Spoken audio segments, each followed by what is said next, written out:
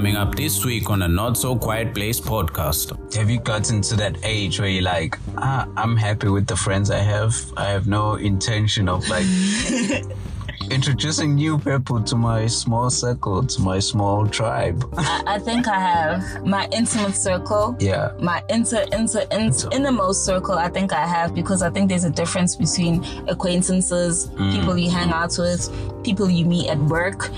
There's a huge difference, and sometimes we will bundle it all up, because I know when I speak, I just say, oh no, it's my friend. When I'm just talking about the lady that I work with, that I get along with.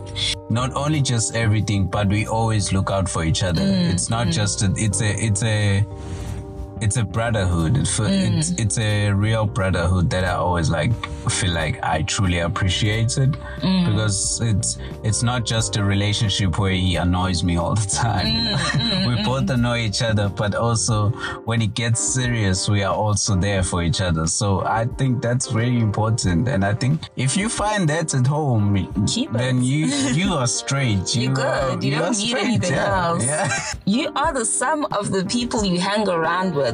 So if your friend, let's say, not even comes from a background, but is a person where they come from, they can do whatever they want. They don't have a curfew. I had a curfew growing up. I was that child at the burglar guards looking at everybody playing in the streets, and everybody else didn't have a curfew. Your friends, they have the biggest influence. So it's so important for you to discern the people that you have in your life and see, why do I have these people in my life again?